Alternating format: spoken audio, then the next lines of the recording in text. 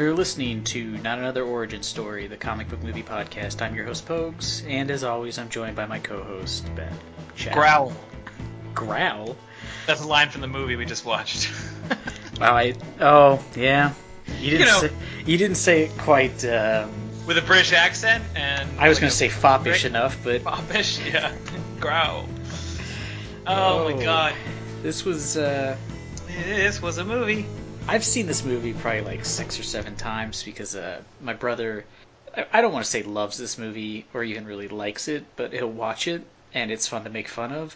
This time watching it, I watched it by myself. There's a lot of problems that I didn't notice when you're just making fun of a movie.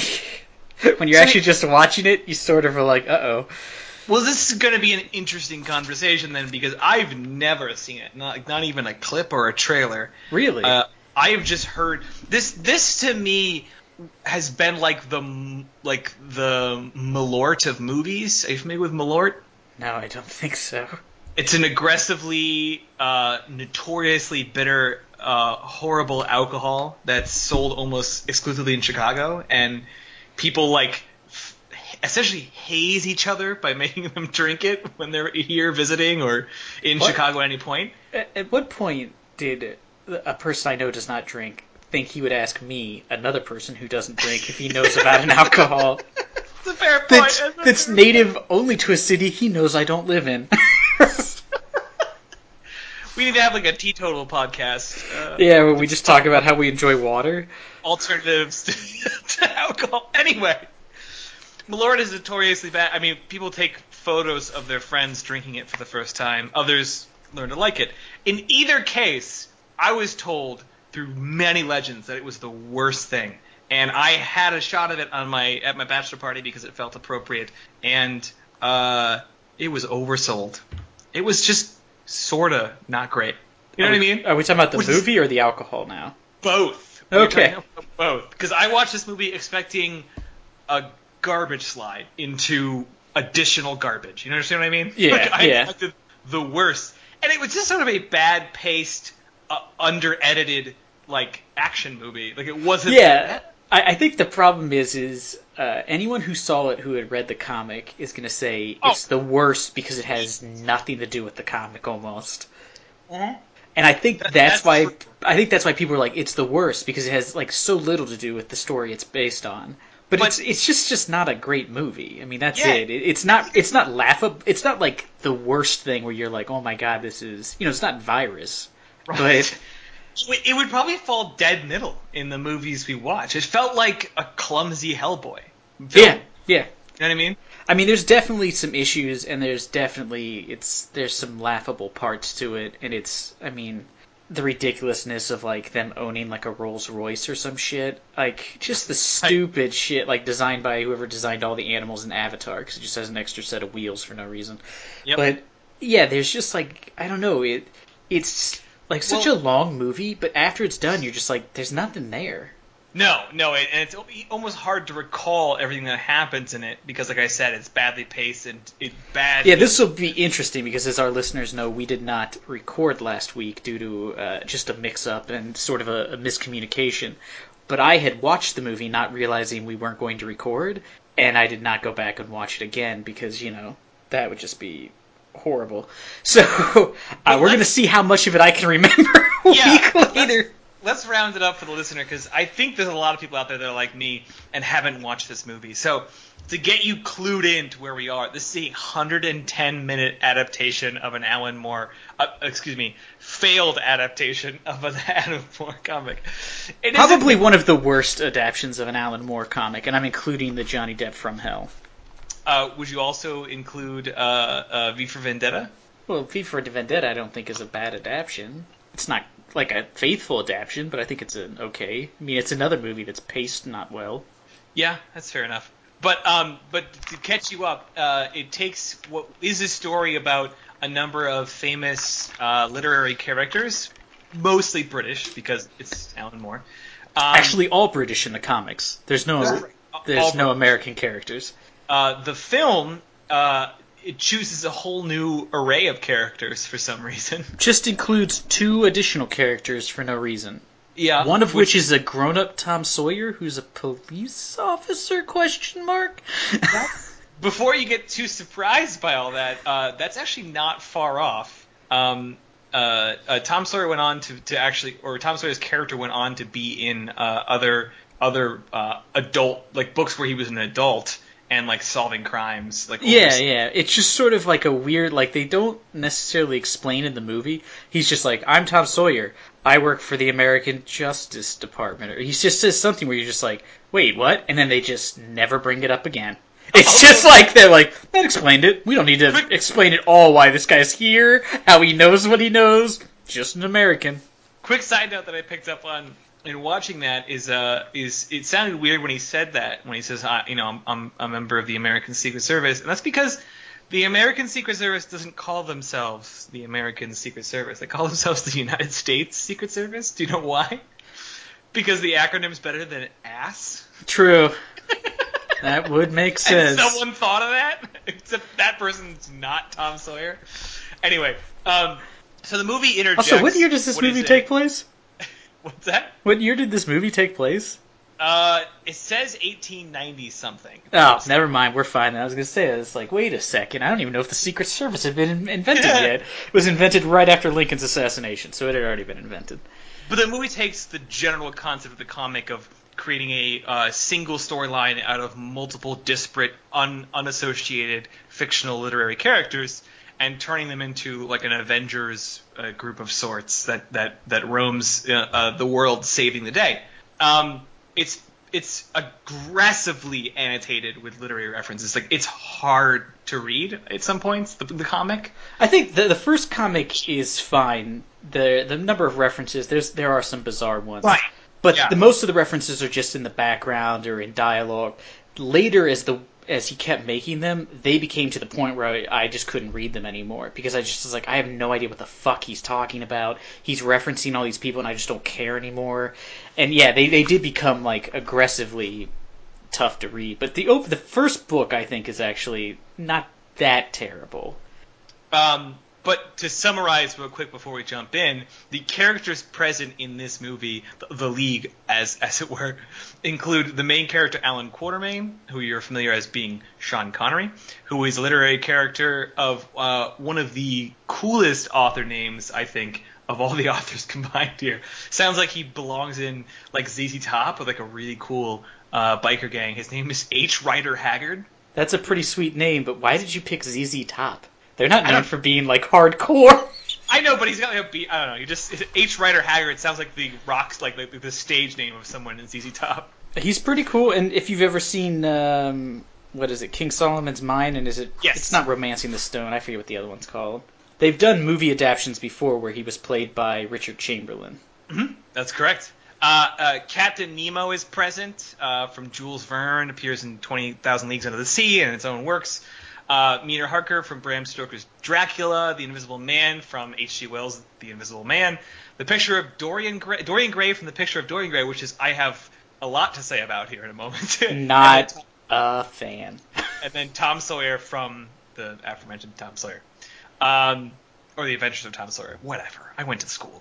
Well, there's also the villain in this is Moriarty, the master criminal from the Sherlock Holmes series. Now, I will say I've read I think actually every League of Extraordinary Gentlemen, even though I find them more and more disappointing. I keep buying them and reading them.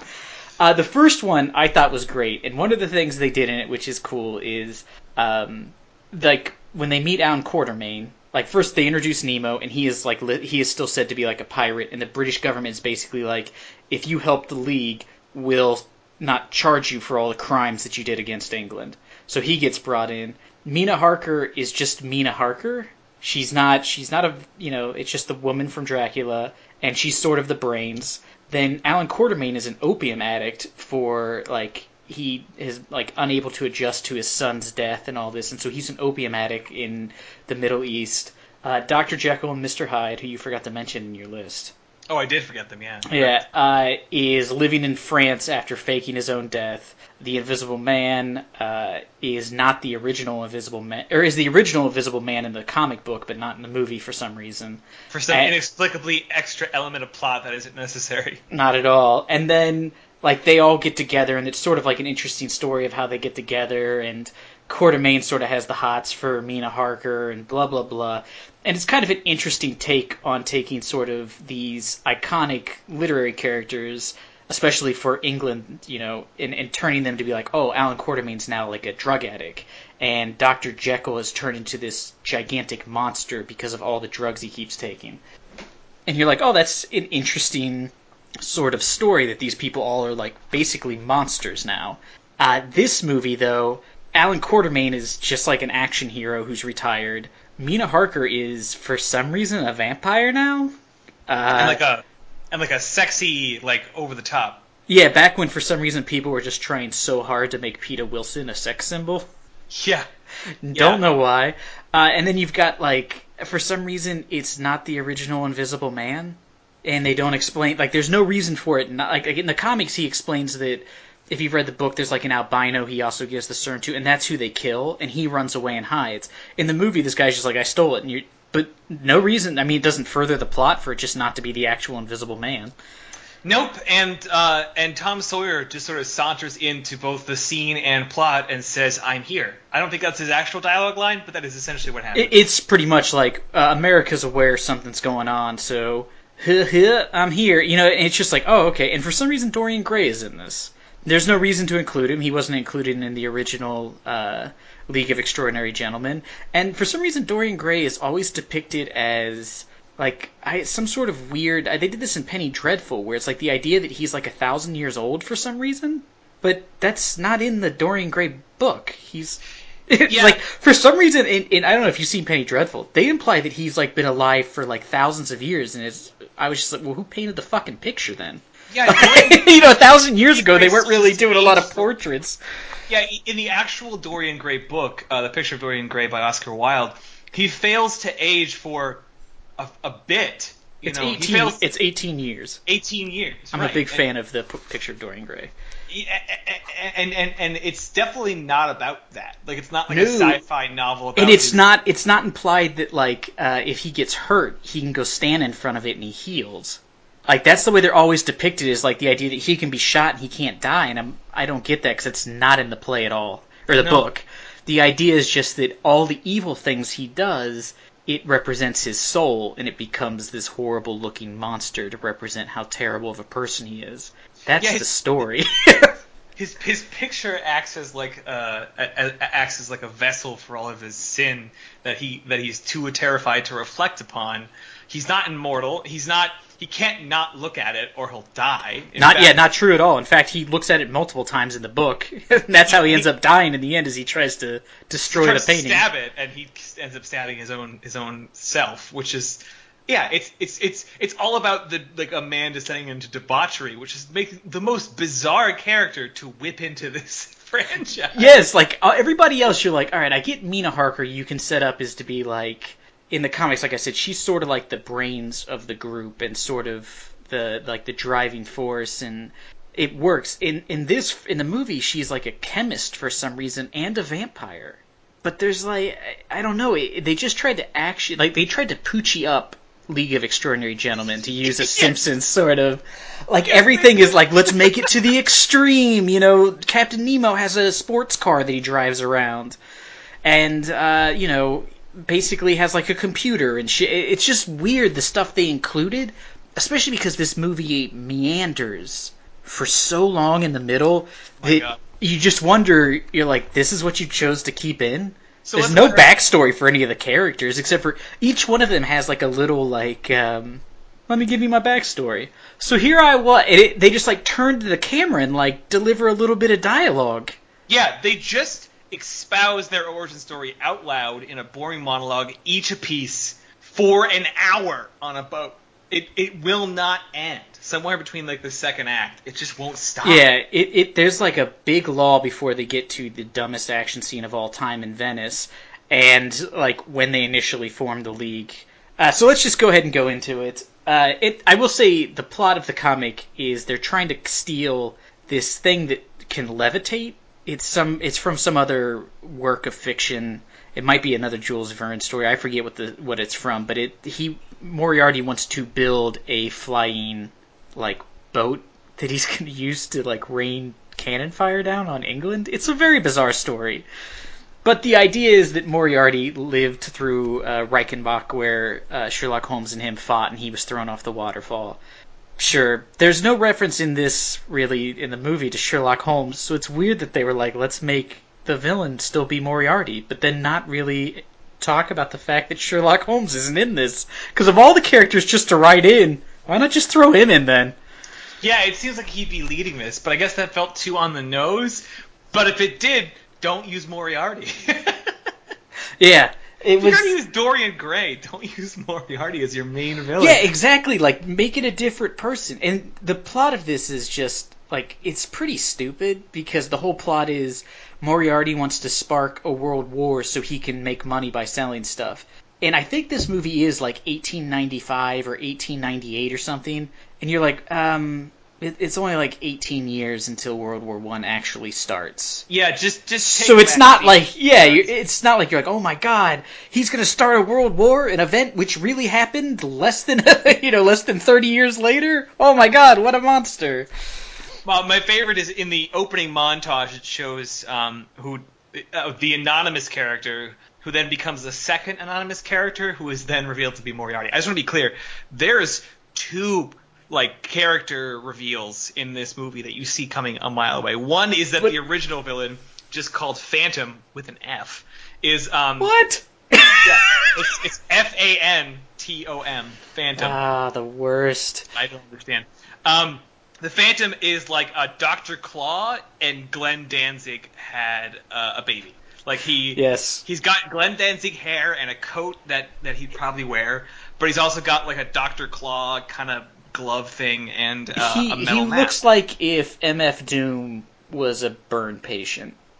Yeah. Like he has the MF Doom mask, the hip hop artist. Yes, you're right. Yeah, so it's. But that he then takes it off and reveals that both the mask and the burn are fake, to reveal that he's actually the character M, who is leading the British Secret Service in a blatant, I guess, attempt to replicate Bond, because that's the same. That's in the comic, that was supposed to be a nod to the James Bond, because the guy who their contact is actually named like Campion Bond or something, I think is his name in the comics, and that was supposed to be a reference, and that's why they refer to him as M. Blah blah blah, which is always M reveals himself to be terribly hiding himself as just the first letter of his actual name, Moriarty. Also, earlier someone insane. called him James, which is like, you're bad at disguises, Moriarty. Oh, the worst part is his one henchman constantly refers to him by his first name, so much so that I was like, are these guys like lovers? Why does he keep calling him James instead of Phantom, Moriarty, Sir? He's the only character in the movie who refers to him by his first name, and they just seem to have such a relationship that I was like, oh, there was an interesting side plot that got cut out. It would be like if in one of the Bond movies, if in Goldfinger, his henchman kept calling him not by Goldfinger, but by like Donald or whatever. Yeah. His name would be Eugene. Donald Goldfinger. Yeah, so I mean it is, and it's like the reveal of both M in the beginning, when they reveal him as like, you're like, oh, it's an actor I don't recognize playing a character I don't know who it is. Like, it was very odd that there's like a reveal of him turning on the lights to show his face, and I assume it was supposed to be like a moment where you're... But you forgot about this character, because M is only in the first act for maybe about, I don't know, a minute and he seconds, also maybe? Could not look more like a generic British man. Oh, yeah. There's nothing distinguishing about him at all. He just has black hair and a little pencil mustache. Yeah, and same with Sanderson Reed, who is the agent that goes out to meet Sean Connery. Yeah, you could be confused and think they were the same person. I absolutely did for like the whole movie. So when Sanderson Reed later like drinks the potion or whatever and becomes invisible, I was like, who's that now? I know who it is less now because he's fucking invisible. Yeah, exactly. It's a mess. It is an absolute barrage of of dull British white actors that you were supposed to remember, and you absolutely will not. No, to the point where, like, in the end scene, there were a couple of times they showed people, and I was like, oh, M? And I was like, oops, that's not M. They just kept showing people. I was like, is that M? Because they're all vaguely dressed the same. What I enjoyed is the start of this movie actually starts with, like, a crawl that's setting up the world they're in. Yeah. But the crawl is constantly being obscured by them panning over, like, a fake Londonscape.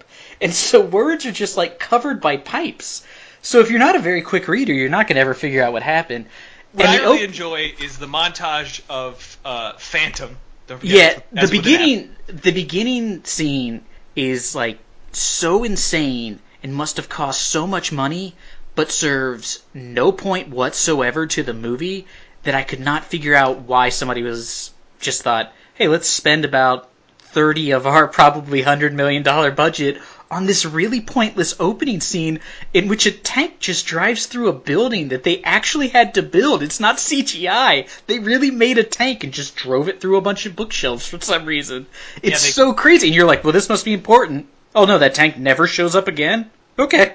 It's just so bizarre. And my favorite part of that whole scene though is when the cops are running and just hitting the tank with their batons. Yeah. I kept thinking, what's their end game? Like, what do these guys think? They're like, maybe if we keep hitting it, it'll stop, I guess. I don't know. Quick side note, are you aware that there was a guy that essentially did this in real life? No, a guy drove a tank into a bank? There's actually, it's worth looking up. I don't know what you can exactly Google besides homemade tank. I think that would be enough. But there was a guy in, like, it was in a remote area in the United States, and he was like a disgruntled construction worker of some kind who he basically encased a tractor or a huge like construction tread machine in concrete and bulletproof, like layered concrete, and had like gun mounts, and then just drove through a town like bulldozing down buildings until it got stuck in a building rubble, and he eventually, like, I think killed himself inside the vehicle. But like he just was unstoppable for like a day. Like he just drove through the town, took out like five or seven buildings. That's which is all crazy. I could think of was like, oh wow, this is a thing. And it's all but in this case, it's all to acquire the blueprints to Venice for his ultimate plan to bomb Venice, which he essentially and sink it. Which I feel like, do you need the blueprints? Just put a bunch of bombs underneath of it. I'm sorry. To be clear, he wasn't just getting a blueprint. He was getting Leonardo da Vinci's original blueprints. Which, is that even true? Did he even? I'm not sure. I think those are just paintings he did. I don't think they're based on the actual foundations. I don't think he did like a geological survey. Also, Venice is like balancing on a swamp. Like, I think you could just... Yeah, I was gonna say, it's basically falling apart on its own. Yeah. So the opening gives us this montage of him setting up some master plan that is ultimately kind of pathetic, because if you were to slice out the fat in this movie, and there is a lot, listener, the fat in this movie is ridiculous, but if you were to slice that out, all you'd end up with is a plan in which he did a fake bomb, or real bomb, as like a fake act of war in Venice, which wouldn't make any sense because Venice has no military like reason. Like, it's... Who would want to bomb Venice? Well, it was supposed to be because the world leaders were meeting there to discuss the possible world war. But I mean, the plot is basically he wants to start a world war so that he can gather the League together, so he can steal what makes them the League and then sell it to other governments for profit. That's the plot of the film. But it makes zero sense because he has built like these technological marvels that might as well be powered by like Hydra and the Tesseract. Yeah, he's probably could just sell those. Those would probably be way more worth way more money than trying to gather the greatest heroes of all time. It's just absurd. He has impressive assault rifles. He's got Iron Man, like prototype Iron Man armor, walking around with flamethrowers. He's able to construct massive factories that put out like multiple armored men and machine guns, and he's like ready to go to war himself and probably be unstoppable. But yeah, he's got to get the Invisible Man's serum. Yeah, it's crazy, really, and the plot is just so stupid. The idea is it's like he needs to get a skin sample from the Invisible Man and the blood from a vampire. That's not how vampires work, or is that how invisible skin would work? First of all, how are you going to look at it? It's invisible. Yeah. What are you going to learn from a sample of invisible skin? Sir, I put it under a microscope, and I don't know what I was expecting. I'm not going to lie to you, sir. I did not think this through at all. I forgot the premise. The big problem is no one did. Moriarty is supposed to be this famed, unbeatably smart man who outwits Sherlock Holmes himself. And so to the point where when it seems like he would be failing, that was just part of his plan. But when his plan falls apart in that his two shitty bombs don't blow up all of the League of Extraordinary Gentlemen, and they show up, he just goes, "Oh shit," and runs away. Yeah, his plan is to run into like an irony-laced attic of this castle he's built. That it looks like it's supposed to be the attic from like a medieval castle, but they're in the middle of nowhere. So I don't know why he like moved all this furniture in and was like, "Ooh, I brought too much. Yeah. Put it in the attic." It's so weird. It makes no storage in his ice castle. Yeah. Yeah, it's so. And there's so many parts of this where I could not figure out what the director was thinking. But he's got no backup plan, no escape vessel, no alternative plan, no second anything. He just runs away and like tries to like climbs through a crack in the wall and tries to make a break for it. Yeah, it does like a Batman jump down a cliff to try to get into this submarine they stole, which they parked half a mile away from the base. They couldn't pop it up closer? Why is it so far away? Look, this poses no point in trying to go plot for plot on this one because it is a mess. But talking about a couple of concepts real quick, I have to talk about Nemo. He seemed only relevant in this movie because he had a really cool boat. Am I wrong? Yes. What I love is Nemo was somebody must have been like the year this movie came out was like, you guys remember Crouching Tiger, Hidden Dragon? Let's do that. And they were like, he's not Chinese, he's Indian. And they were like, fuck it, who cares? Technically he's Asian, so I'm not racist. Yeah. No, still think you are. It's a subcontinent. Nope, I'm not racist. It is, and this is a movie where a thing that bothers me in movies is when people have guns and cannot hit anything, even though they're like 3.5 feet away from whatever they're shooting at. This movie, Nemo just pulls a sword out and starts fighting a guy who has a machine gun, and at one point, I believe, starts like deflecting the bullets with his sword. It absolutely seems that way. It is an insane sort of turn of events. I mean, the original Captain Nemo is really cool, and he's got really cool inventions and stuff, but nowhere near, I think, what this movie pretends to suggest. I mean, he has sonar. He has, like, guided missiles. He has created laser-guided missiles. He has an automobile, but not like a Model T, where you're like, he invented the automobile first. He has... is essentially like a straight-up Rolls-Royce from like the 90s. He has Red Skull's car. Yeah, exactly. It is. Oh my god. Oh man, we need to have a talk with the directors of Captain America. Same car. Yeah, it's insane. It has the extra wheels, which are You were right. It is the exact same car, which I think it even has nitro in it. I'm not sure. It's insane, and it serves no purpose other than this really boring, like, not even chase scene. There's just, I don't know, it is crazy the way they depict Nemo in this. He's basically Tony Stark, but only for submarine-based technology. And my favorite part is that made him sound cool, actually. My favorite part, though, is the idea that, alright, they gathered everyone together, the League, because he's going to take, and there was two things that I loved about Moriarty's plan. He wants nothing from Alan Quatermain. There's nothing he can get from Quatermain, except for he was pretty sure Quatermain could catch Dr. Jekyll and Mr. Hyde. That's it. He was just like, well, I need somebody to hunt this guy. Not get Quatermain. But then his plan to capture Nemo's tech is for Dorian Gray just to take photos of it? How the fuck is that helpful? Like, if I take a picture of a computer, you can't rebuild it. Like, if you have no idea how it'd be like if somebody took a picture of a circuit board and then laid out all the raw components and was like, here, you build it. And just showed you the picture. It would be so worthless. But not even that, because I've seen a circuit board, and everything that's happening on Nemo's ship is otherworldly. He has... Also, one of the things he takes a picture of is the bridge, which they show, and it's just like a normal bridge of a boat. It just has, like, the wheels. That's it. There's nothing else there. Like, he took a picture of, like, any boat in the world and was like, here you guys go. I just want to picture. I wish the movie ended with like M being like at a desk and just looking really exasperated and be like, "All right, Dorian, you brought me invisible skin cells and a picture of a boat And- instruments And blood from a vampire. A race of things which only live by eating blood, not using it. It's like I don't think vampires have, don't they not have blood? Yeah. And that's why they have to drink it? Is because they don't have any? I don't know a lot, but I don't think you can create a vampire by just taking their blood. Dorian, I'm gonna throw your goddamn painting in the fire. Oh, yeah, I mean, which who knows in this universe what would happen, because that was the other thing. There's so many, bizarre choices they made in this movie that make no sense. And one of them is the idea, Dorian, when they show up at his house, there's, an open space on the wall. And it's, a pretty big open space, and Quartermain's like, you're missing a picture, and he's like, you don't miss anything. It's like, well, it's a big empty space on this wall full of paintings. But it's, at the top of the landing of the steps. If he can't look at it, why the fuck would he put it on the goddamn wall where he's always going to be walking?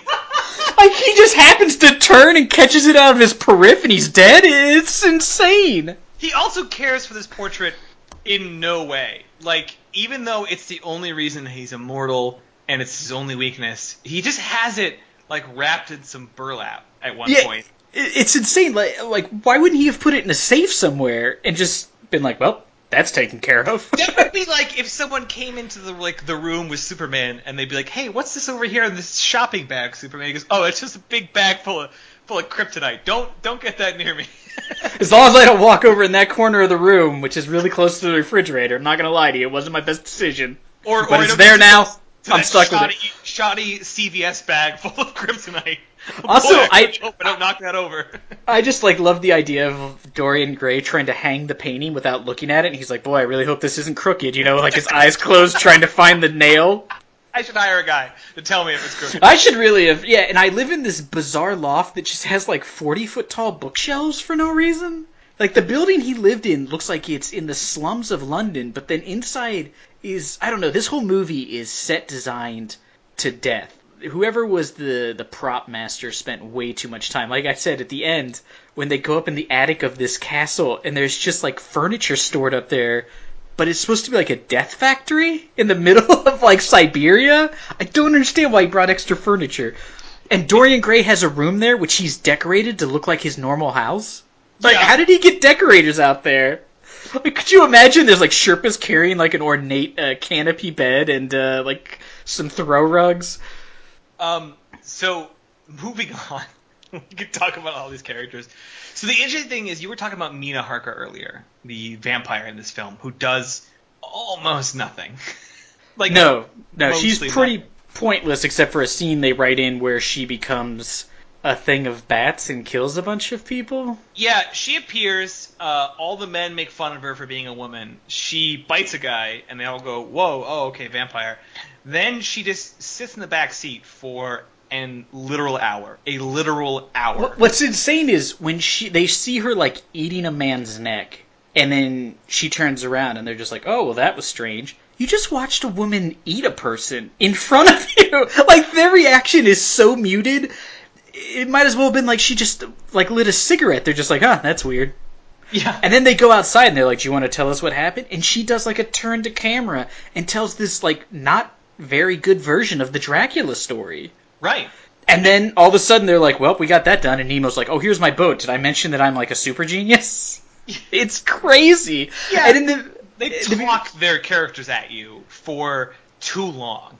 Oh, each character is just introduced by them telling you who they are and what they do. And that is a theme that persists, because every time we go to a new location, they have to scrawl the text to you, which drives me insane, because that is helpful now in a TV show where you go to Houston and they pan over the city and you're you couldn't tell that was Houston, so they tell you it's Houston. You know what I mean? Yeah. But they say, we're going to Venice, and then they cut to a guy in a canal and they go, hey, Venice, and they write it on the screen. I'm like, I got it, all right? Yeah, it was crazy. They would introduce where they were going and then be like, just in case you forgot 1.5 seconds ago, here you go. Just that we're not at Epcot, we're in the Venice canals, which apparently are deep enough for the world's largest submarine. They are not deep. Do you know the thing where the guy uses the stick? Do you know why he uses the stick? Because he can reach the bottom, goddammit. Oh, it is insane when they show that boat coming through, because when it comes up the first time when they're in London, it appears to be the height of, like, the London Bridge. It's like a good 70 feet in the air. Or... It's 20 stories. It's yeah. Insane. And then he's just coasting through Venice, apparently unnoticed. Also, that's not like, yeah, I mean, it's insane as if you would just be like, yeah, you can take a submarine anywhere. No, that's not how submarines work. He scrapes the bridge and someone's like, oh, I guess we gotta stop all the way in the middle of the city somehow. It is insane. And this is something, again, where I was talking about weird choices they made. I never realized it until this time I was watching it. The Phantom is here, and they're driving because they're going to try to stop Venice from sinking by blowing up a building in front, which would for some reason stop bombs from exploding. I didn't understand that. But as they're driving by, Quartermain sees that the Phantom is there, and he jumps out of the car. Why the fuck is the Phantom in a city he knows he's trying to sink? This is his plan. Why did he show up? And then has to run away because the city's sinking. Why? I was like, wait. That would be like the American presidents landing in Hiroshima and be like, well, let's hope this turns out well. Like, why were they there? It made no sense. The Venice scene is incredible because it covers, well, you already covered it in that it's one of the more boring action scenes, because this movie up to this point is a lot like the Batman Forever. Is that the second Batman movie that we covered? The original? Yeah. No, Batman Returns. Batman Returns. It reminds me of Batman Returns because in that one, Batman spends most of his time in a vehicle, which is the most boring way to portray Batman, right? Yeah. The same thing's happening here. They get in this fucking boat, and they're in it for 2x. They're in this boat for most of the movie. And then they get off the boat, and before they take 10 feet, it's a car chase movie. And I'm like, stop it! Stop it! Stop getting in vehicles! It's boring! And they spend the entire time in this boring car chase where Tom Sawyer apparently is an expert of a thing he's never encountered before. Oh, and yeah, like they're driving a car as if everybody owns a car. He drives it like Fast and the Furious. I mean, he ramps shit, he takes drift turns, he dodges rubble, and he drives through Venice, not known for its useful roads. Yeah, the whole thing is... Yeah, also a city that is famed for not having streets. Yeah, it has no goddamn streets. But this whole sequence, everyone fails. Like you pointed out, M or whatever, Phantom, triggers bombs that he seems to be himself surprised about, and then has to run away from. The bombs go off, like a lot of them. Like I mean, when they pan down to show the bombs, when we say bombs, I'm not saying there's like 10 of them. It literally looks like they have replaced the entire bottom of the swamp with bombs. And like barrel cartoon bombs. There must be, when they pan down, there's like a good 50,000 of them down there. It's so insane that you would be like, how did they get them down there? And if there's that many of them, what the fuck do they need the blueprints for? They won. When the League gets there, they go off. And yeah. I'm just like, oh, well, that sucks. That's the end of it. And then the bombs go off and keep going off for 20 minutes. They keep blowing up district by district over and over until the resolution is that the League bombs more of Venice. And then they go, we did it. We stopped the bombs with additional missiles and bombs. And I'm like, at this point, everyone's dead. You killed the entire celebration. You definitely killed all the leaders. I mean, you failed. That's what's crazy is M's plan is to blow up the leaders of the world who are meeting in Venice. Why didn't he just set those bombs off first? I don't know. Problem solved. I only need to blow up the building they're in. I don't even need the blueprints. I'll just put the fucking bombs in the building. I never read about Guy Fawkes. I don't need anything else, It's just crazy. The plot of this movie, as I was watching it, and really, sort of with, a critical eye, I was like, wait, this fucking movie makes no goddamn sense. There's not one coherent plot point from start to finish. No. It was crazy. And speaking of, we weren't speaking of it at all, but when you were talking about how the League of Extraordinary Gentlemen books sort of, their references to literary works kind of started to become too dense, this movie, in I guess an attempt to mirror that, throws in some of the most bizarre and just shoehorned in references to literary works that it's just insane. When the Nautilus car pulls up, and he's like, "This is my first mate," and the guy's like, "Call me Ishmael," which is the first mate of in Moby Dick. But the one that is worse is when Quatermain first shows up in New York or London, and he gets out of the car, and the guy says something about, "We made good time," and he said, "Not as good as Hackney, or not as good as whoever, Around the World in 80 Days." It's like, well, you can't reference the name of the book. Like, you know what I mean? That would be like, he's like, "Hi, my name's Ishmael. I was in Moby Dick." I was just like, wait, that's not how references work. You don't name the thing you're referencing by its title. It was so crazy. The whole like introduction of Quatermain, M, Nemo, and the Invisible Man was like just some of the worst dialogue I've ever heard in a film. It was so unnatural and so bad. You want to talk bad dialogue? I will talk bad dialogue, and I will nail it for you out of the park, because that answer is goddamn Dorian Gray once he becomes evil. So Dorian Gray is useless in the early parts of this movie. He's just invincible. He's not very cool or interesting. I'll tell you what he is good for, though. In the scene where they introduce him and M's henchmen show up and start killing him, one of them rips the entire front off of his suit, and we see his body heal. And then in the very next shot, he is in an identical suit. So what he's good for is having a closet full of identical suits. It was like a car, like it was like Bart Simpson. I couldn't figure out why he only had the one suit. It's so crazy. He rips it off. There's like a shot of Tom Sawyer. They cut back, and Dorian Gray's just walking down a staircase in the exact same suit. It was so insane. The best scene in this movie, though, is when they make the big reveal in which they play a record. I'm not kidding, by the way. They play a wax cylinder, or not a cylinder. No. They play a legit record, which I do not think was made. But I don't think records. I think they were still using cylinders back then. They kick this record off that someone just finds. Basically, someone finds a ticking box that has the record in it, and they run it up to Nemo and be like, "Hey, I found this ticking box. I brought it here to you, Captain. Why don't you figure it out?" And here in our war room, which just happens to have like a Victrola in it. Yeah, I guess just on a submarine, just in case. Just in case you want to. Also, for some reason, the entire Nautilus is just white. Everything's white. The floors, the walls, the ceilings, the chairs. There is not a non-white piece of furniture except for this fucking record player, which is for some reason just like an ordinary record player. But this record, which is so weird because they cut to a black and white video. Yes, that was insane. It's a black and white video of Moriarty and the now revealed Dorian Gray as the villain. And it's like a black and white video of like when they show old time like newsreels where it like jumps and there's like film marks on it and stuff. But it makes no sense because it's not a film; it's a record. Why isn't it just in black and white? Why am I just not seeing the way it was? Why is it set to look like an old timey movie? He does the Bond trope where he tells you every single thing. He tells you the whole plan, front to back. He tells you every detail about his plan, which is senseless, just utterly senseless. But my favorite part is, so this is Dorian and Moriarty sitting in a room recording this, and when he reveals that he's there with Dorian, Dorian just says, "Growl."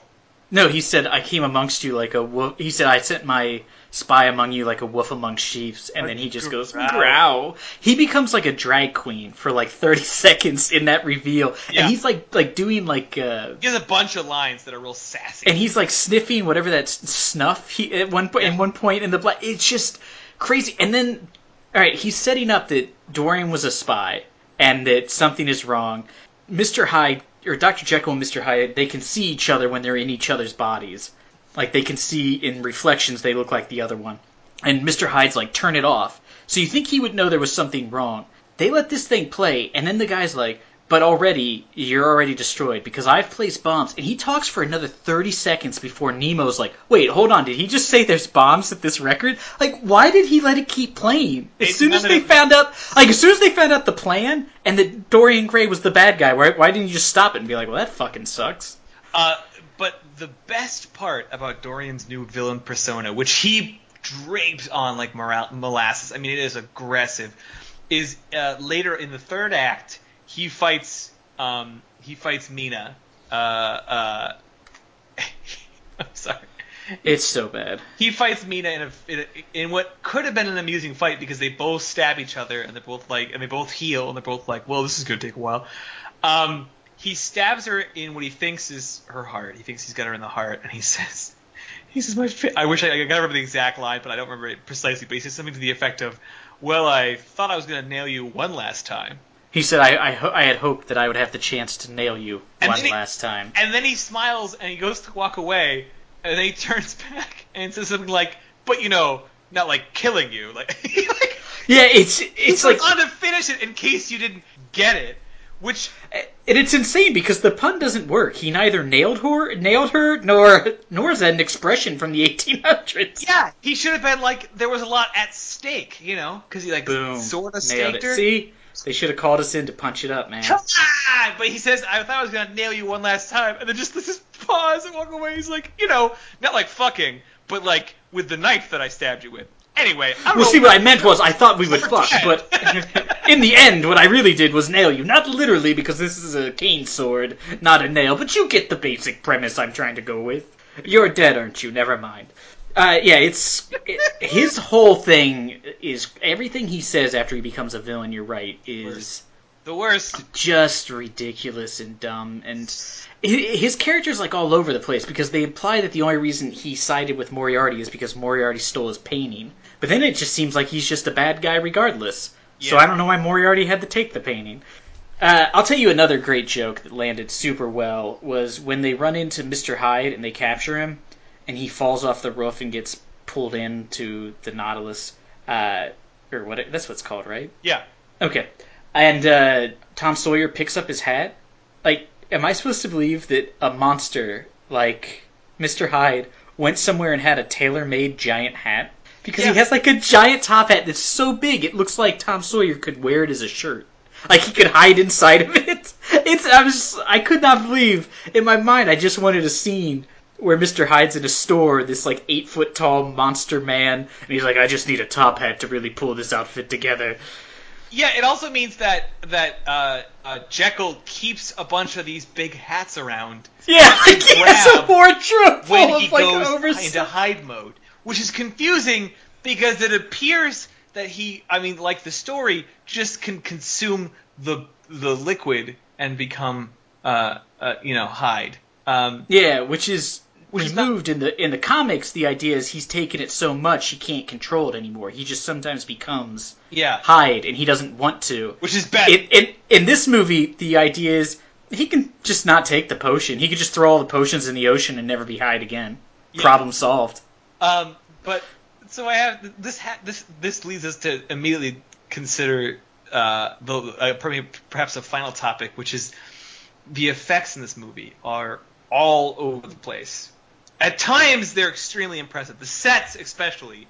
They must have spent all of their money on sets. Like you were making none of it on writing. Yeah. None of it on editing. The Nautilus is absurd, but it's gorgeous, and every building that they smash down, and all of it. I was gonna say, like I said, that opening scene with the tank is absurd. They built 3 or 4 buildings just to drive a tank through them. The practical effect serves no purpose to the movie. Yeah, that you take that scene out, doesn't change anything really. The practical it could have been are pretty strong, more or less across the board.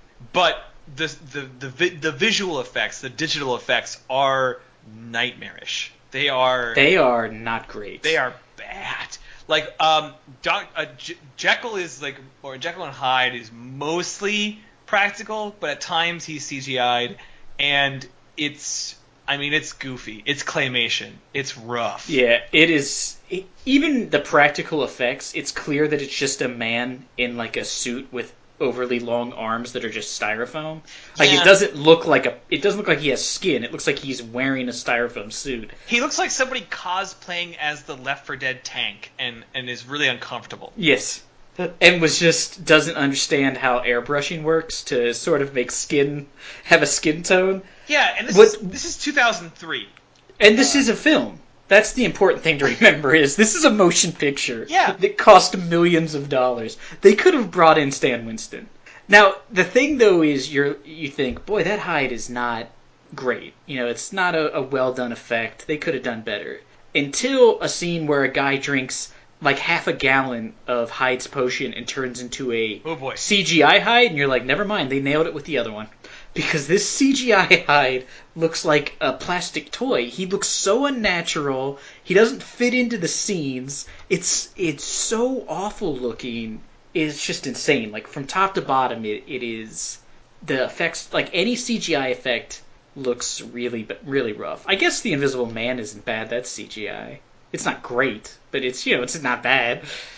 Yeah, I there's an action figure, I believe, of that version of Hyde, and it's rough. I mean, it looks like something out of like Resident Evil, and then made by like whoever is the worst CGI company out there. I don't know. It looks like someone from one of the early World of Warcraft CGI intros took a stab at a Resident Evil monster, is what it looks like. It looks like when I tried to... Does that make sense? It looked like when I tried to do 3D sculpting using a computer. It's not great, alright? That's what it looks like. It's somebody who's not sure how to make something, trying their best, though. It is crazy. His effect is a hard sell to begin with, to try to make him fit in. But then to do it not well, and then have him just keep appearing, is weird. And, like, the scenes where he transforms, I also thought were weird. Because they had to build, like, 5 different prosthetics to put this dude in for 10 seconds worth of films to show him turning into and out of Dr. Jekyll and Mr. Hyde. But it wasn't impressive. It was just jump cuts. So, I mean, it wasn't like a cool-looking morph, like when the Incredible Hulk turns into the Hulk and you see, like, all of his muscles grow and he rips out of his clothes. It's basically like as if they showed him being slightly bigger, and then the screen flashes, and now he's slightly bigger, and then the screen flashes, and now his clothes are gone. That's it, now he's the Hulk. It was such a weird... And the first time he does it, it goes on for like a minute. And it's really boring to watch. Yeah. It's aggressively boring. It is shocking. And they do it a couple of times, including like underwater, and then again, I don't know. They really spend a lot of time trying to show you it. Can I complain about how many invisible fight scenes are in here and how none of them are at once interesting ever? Yes, because you know what does not make a fight scene interesting? When you can only see half of it. Exactly. And you know what's really hard to do? Is to pantomime fighting when there's no one in front of you. Because all it looks like you're doing is headbanging. Like, it looks like you're just really bad at headbang. There is at least 6 invisible fight scenes. Not one of them is good. And at one point, the Invisible Man gets, like, doused in flame. And they show him and his skin's all burned and you can see his burned skin. Doesn't make any sense. But then, at the end, he's perfectly fine. As if nothing happened. Yeah, they show him at the end at the funeral. Yeah, they must have waited 2 years to do that funeral. Or who knows, I guess maybe Nemo has some sort of skin graft. Half-burned, like, man to the hospital and like, can you fix this? They're like, why is he... No, we can't. What the fuck is this? To tie it down, the movie ends with the stupidest conclusion I have ever seen. So, in like a movie or a television show like Firefly or something where they kill like a character that's beloved and they have a funeral and it's touching and moving because that character is dead in this franchise. This movie like decides to do that, decides to kill Sean Connery, and then an unrelated witch doctor revives him in the... Well, what's insane is, alright, let's talk for a minute about Quatermain. Because his introduction is he's in like some sort of British plantation in Africa where they imply that people just like travel to Africa to try to talk to Alan Quatermain. That's a hell of a journey just to hear some boring ass stories from an old guy. I mean, that's insane. It's not like he's in the middle of London and he's like, oh, I don't like it when people come to talk to me. It's the idea that thousands of people are showing up to try to talk to him I thought was weird. But we're introduced to him. He doesn't like the British Empire, whatever. They blow up this building. There's a great scene, too, where he goes to shoot the guy, and he's really far away, and he has to put on glasses. But the glasses he puts on are reading glasses, which only help you see up close. Yeah. And he needs them to be a sniper. That's just a good point. Lazy. So at the end of the movie, he gets stabbed in the back by Moriarty. He has to try to shoot him, but his glasses are broken, so he can't do it. So Tom Sawyer shoots Moriarty, and Moriarty dies and drops his case full of invisible skin samples. Yeah, his superpower, like, vampire blood. Gift bag that he's got. Yeah, what do they call those things? Like an electronic press kit, an EPK, that he was going to hand out. His tchotchkes. And so he drops it into the ocean, whatever, and that's how, they're like, they won, and he turns around, and Quartermain's dying.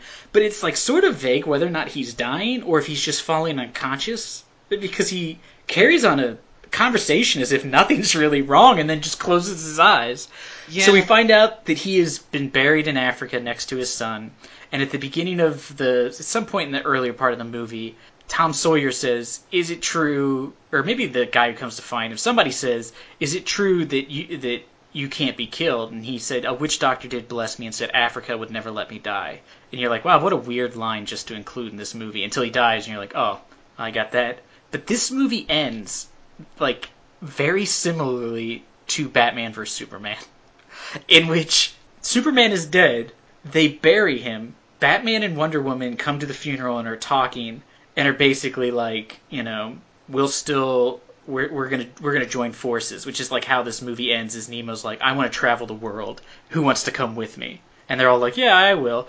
And then they walk away, and in the end of Batman vs. Superman, they show the dirt that has been poured on top of the casket, and it starts to, like, shake and, like, levitate. And it's the same way this movie ends. I just thought it was crazy. I was like, wow, two not great movies using the same boring effect to show a person coming back to life.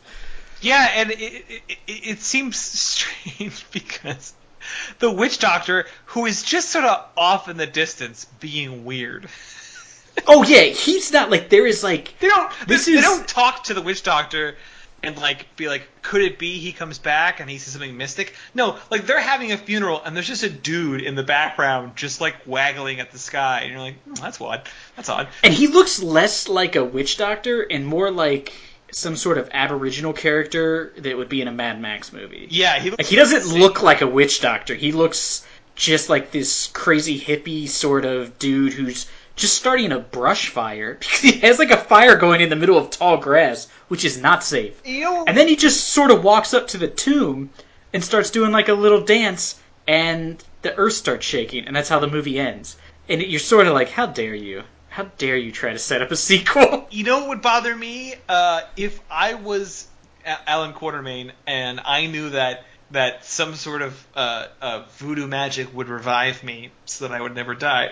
And then I died, and that same person who promised to bring me back, let me be buried. Yeah. Don't let the whole bury thing happen. I don't want to wake up in a coffin and then have to punch my way out. I'm just a guy. Like that's not a great way to come back to life, is to be like, oh my god, I'm alive. Holy shit, where am I? Oh no, because that vibration at the end didn't feel like, oh, he's back. It felt like he's in there and he's freaking out. Yeah, like a real, like, Edgar Allan Poe sort of story. Just a real sober, angry Sean Connery is in that coffin right now. Trying to punch his way out like he's Uma Thurman in Kill Bill. Yeah, that would be, like, literally the worst way to wake up and realize that you have been brought back to life. Is to be like, oh, now I can suffocate to death in this tomb. But because we just spent approximately an hour trashing this movie, I want to wrap up by saying I strangely did not hate myself watching this movie. No, it's not as bad. We've definitely watched worse. Like I said before, the practical effects are perfectly on point. The CGI is on a spectrum. It goes back and forth, but it tends to be more on the bad side. But at points, it's fine. Ignoring some of the boring chase sequences, most of like the hand-to-hand fight sequences are pretty fucking solid.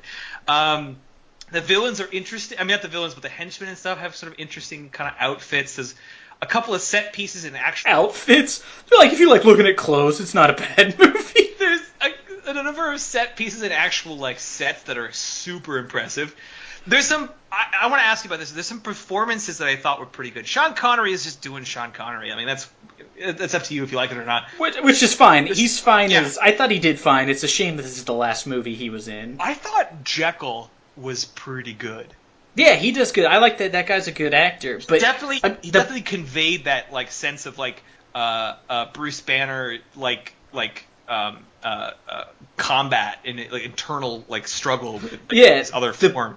The problem is every character has maybe 5 minutes in which their like story is developed, and 3 of those minutes are them looking at the camera telling you their backstory. Yes. Like there's like this little thing where it's supposed to be like he's attracted to Mina Harker, and Mr. Hyde's like, she'll never look at you, she looked at me, whatever, blah blah blah.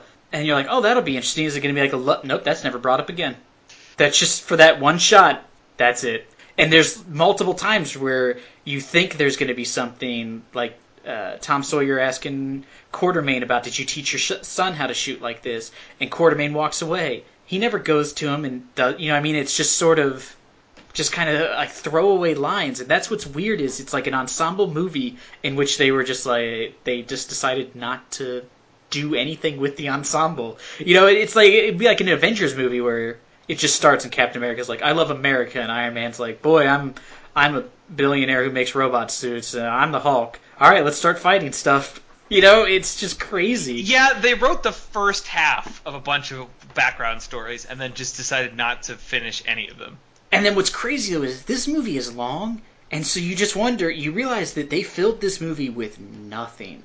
There is no, that's the thing. I will say, this would be a movie I would recommend if you like bad movies and you like making fun of them. It would be fun to watch with people, because I've had fun watching it with people and making jokes and, obviously making jokes with you right now. So I would say it works in that level. It's not, say, like an AVP where I can't even be like, let's watch that as a joke, because, it's like a lark. It's just so bad. This I at least see some value in it. Like you said, it's not the worst that we've seen. It does die in the middle, but... Yeah, it finds competency in small moments, both, like I said, with some of the performances when they have a chance to be shown, and the effects and the fighting is fucking solid.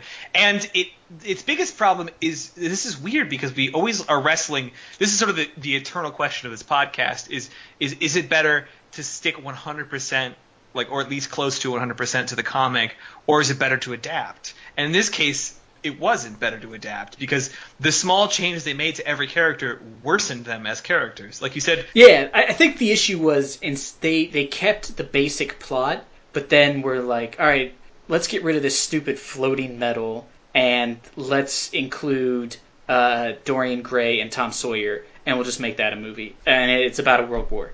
Like, they took out stuff and put in just nothing in its place, and so by introducing extra characters you don't need, you suddenly lose the amount of time you have to write interesting things for the characters you do have. So I think if they had stayed slightly closer, even if they wanted to change Moriarty's goal... It's also insane that Moriarty's he's like a 35-year-old man.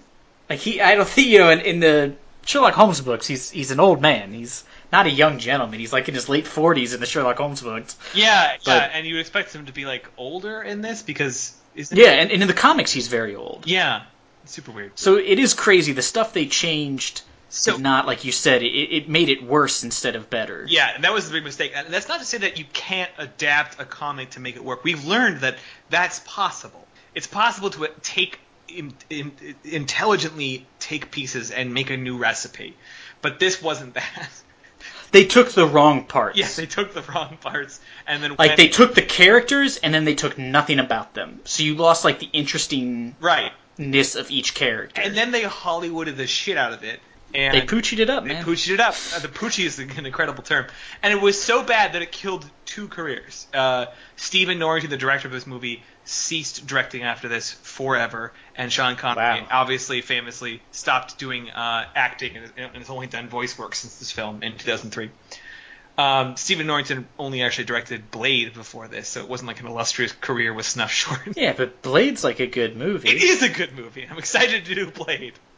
Although, this will probably be one of those times where I'm like, it's a good movie, and then we watch it, and I'm like, God damn it, why did I say that on tape? Some motherfuckers are always trying to skate uphill. That's a line from that movie. Really? I do not remember the movie that well. It could be Blade 2. You got me there. But that's definitely a line from one of the movies, and it's my favorite line in cinema. All right. Well, was there anything else you wanted to talk about League of Extraordinary Gentlemen? No, I think we walked you through it. So this podcast is literally shorter than the movie by an hour. So you're welcome. Yeah, this would probably be a better use. We talk about all the key points you need. Yeah, there's not much. I was just looking over my notes real quick. There was one thing, which was I apparently had a run on people's hats, and I pointed out the Invisible Man's hat looks like the Spy vs. Spy hats from the old Mad comics. I don't know why. I just thought I'd throw that out there. I think. So, would you recommend people watch it? You know what? I would. I would say it wouldn't hurt. Give it a watch. If it's kind of the kind of movie where if it's on TV, if it's on Netflix, if it was around and it was on, I think it's actiony and just barely too long that it's worth a watch. I think so. If you are a diehard fan of the comic and you're looking for more of that, don't. No. I would say watch it if you're looking for a movie to like while you do something else, like a background movie, or if you're going to watch it with people. I don't think it's a solid watch to sit down and just be like, I'm going to watch this movie and really enjoy it. I don't think that's going to work out for you. But, if it's in the background while you're, folding the laundry or something, or you've got some friends over and you're going to drink some terribly bitter beer from Chicago, that'll work out. I think that'd be a good move. Yeah, down this Malort shot, it's nowhere near as bad as you think. All right, yeah, I think it's a great analogy from two people who know nothing about alcohol, other than the fact that we don't like it. I think that'll be it then. You can post your comments if you have something you'd like to say about the quality, which is this film. Post them at Facebook at facebook.com/NAOSpod. Leave us comments, corrections. I don't know if this is true. I did not try to fact check this. I saw Todd from Basement Fodder, who was a guest on our Barbed Wire episode. He told me that Sean Connery turned down the role of Gandalf in Lord of the Rings. Yes, that is true. And took this role instead. That may not be super accurate because I think this came out. This movie came out after that. The first. This one came around the same time as the second. Okay, I was gonna say. I was like, that's insane. But what he's saying is almost true. Is that Sean Connery his directors came to Sean Connery for the Matrix, the original Matrix, for I'm not sure what role. Morpheus. Morpheus, and then another movie that I can't recall, and also Lord of the Rings. And Sean Connery famously said that he read the scripts for those, didn't quote unquote get it, and passed. So when they passed him this movie and he read it and felt that same vibe, he was like, well, I might as well do it this time, which is just a terrible way to make your decisions. Well, and this is what I found insane is, all right, I can get reading The Matrix and being like, I don't get it, so I don't want to do it because I don't think the movie's going to work. I get that because that's a weird movie. But like to read Lord of the Rings and be like, I just don't know. But what's crazy is this is Sean Connery, the man who is in Zardoz, which is a movie about a barbarian race of people who just rape women and are given guns by a gigantic floating head. So I don't know, how did he read that script and be like, I'm down, I get everything here. That is the most fantastic point that could be made, is considering what he has already done, how could that possibly be a reason for a film in which he basically is wearing a red diaper for the entire movie? Yeah. And he read The Matrix and was like, don't get it. Just can't figure this. Where's the floating head with guns in its mouth? He read Lord of the Rings, considered to be the grandfather novel of modern fantasy that is revered and reiterated in every edition of every fantasy story that's ever been told. And he's like, I don't get it. It's just the hero's journey. It's one of the most straightforward stories you could read. There's a bad guy.